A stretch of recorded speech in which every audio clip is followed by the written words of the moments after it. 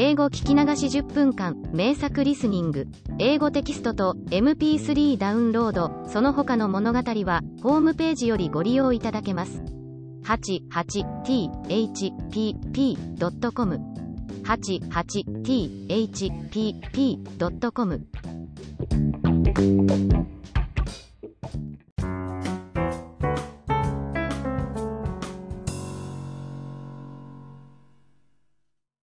Briar Rose.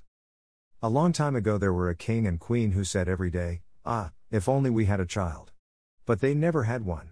But it happened that once when the queen was bathing, a frog crept out of the water onto the land, and said to her, "Your wish shall be fulfilled. Before a year has gone by, you shall have a daughter."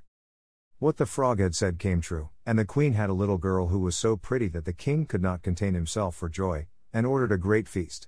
He invited not only his kindred, friends and acquaintance, but also the wise women, in order that they might be kind and well disposed towards the child. There were 13 of them in his kingdom, but, as he had only 12 golden plates for them to eat out of, one of them had to be left at home. The feast was held with all manner of splendor, and when it came to an end the wise women bestowed their magic gifts upon the baby. One gave virtue, another beauty, a third riches, and so on with everything in the world that one can wish for. When 11 of them had made their promises, suddenly the 13th came in.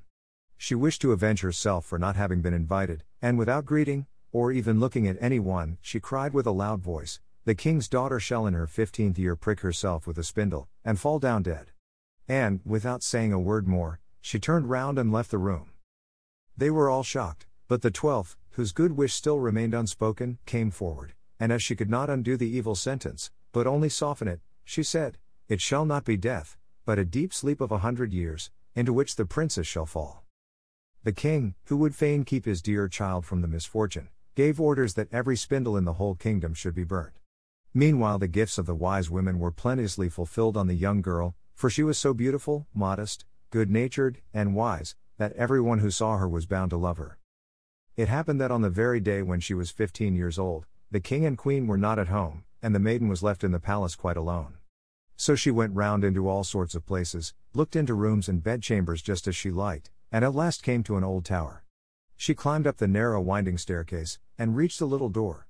A rusty key was in the lock, and when she turned it the door sprang open, and there in a little room sat an old woman with a spindle, busily spinning her flax. "Good day, old dame," said the king's daughter, "what are you doing there?" "I am spinning," said the old woman, and nodded her head. "What sort of thing is that rattles round so merrily?" said the girl, and she took the spindle and wanted to spin too.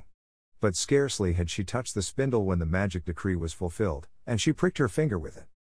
And, in the very moment when she felt the prick, she fell down upon the bed that stood there, and lay in a deep sleep. And this sleep extended over the whole palace. The king and queen who had just come home, and had entered the great hall, began to go to sleep, and the whole of the court with them.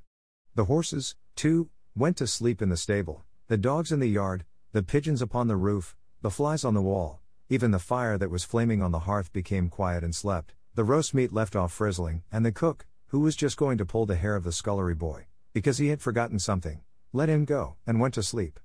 And the wind fell, and on the trees before the castle not a leaf moved again. But round about the castle there began to grow a hedge of thorns, which every year became higher, and at last grew close up round the castle and all over it, so that there was nothing of it to be seen, not even the flag upon the roof. But the story of the beautiful sleeping Briar Rose, for so the princess was named, went about the country, so that from time to time kings' sons came and tried to get through the thorny hedge into the castle. But they found it impossible, for the thorns held fast together, as if they had hands, and the youths were caught in them, could not get loose again, and died a miserable death. After long years a king's son came again to that country, and heard an old man talking about the thorn hedge, and that a castle was said to stand behind it in which a wonderfully beautiful princess, named Briar Rose, had been asleep for 100 years, and that the king and queen and the whole court were asleep likewise. He had heard, too, from his grandfather, that many kings' sons had already come, and had tried to get through the thorny hedge, but they had remained sticking fast in it, and had died a pitiful death. Then the youth said, "I am not afraid, I will go and see the beautiful Briar Rose." The good old man might dissuade him as he would, he did not listen to his words. But by this time the 100 years had just passed, and the day had come when Briar Rose was to awake again. When the king's son came near to the thorn hedge, it was nothing but large and beautiful flowers, which parted from each other of their own accord, and let him pass unhurt, Then they closed again behind him like a hedge. In the castle yard he saw the horses and the spotted hounds lying asleep, on the roof sat the pigeons with their heads under their wings. And when he entered the house, the flies were asleep upon the wall, the cook in the kitchen was still holding out his hand to seize the boy, and the maid was sitting by the black hen which she was going to pluck. He went on farther, and in the great hall he saw the whole of the court lying asleep, and up by the throne lay the king and queen.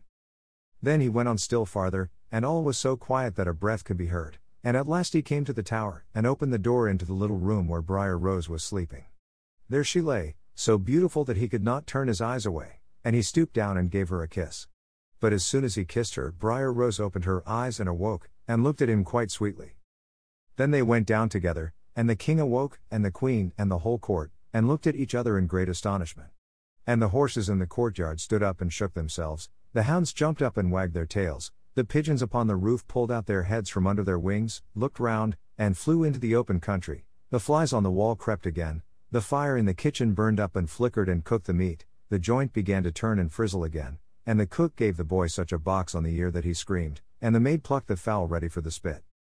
And then the marriage of the king's son with Briar Rose was celebrated with all splendor, and they lived contented to the end of their days.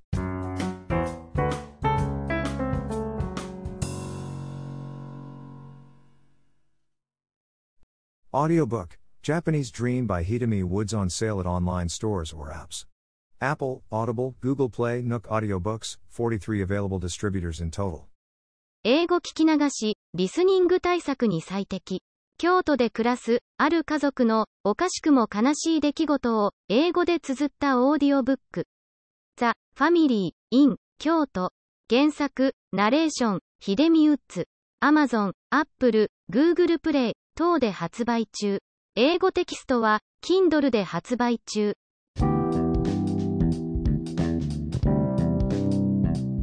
英語聞き流し10分間、名作リスニング。英語テキストと MP3 ダウンロード、その他の物語は、ホームページよりご利用いただけます。88thpp.com 88thpp.com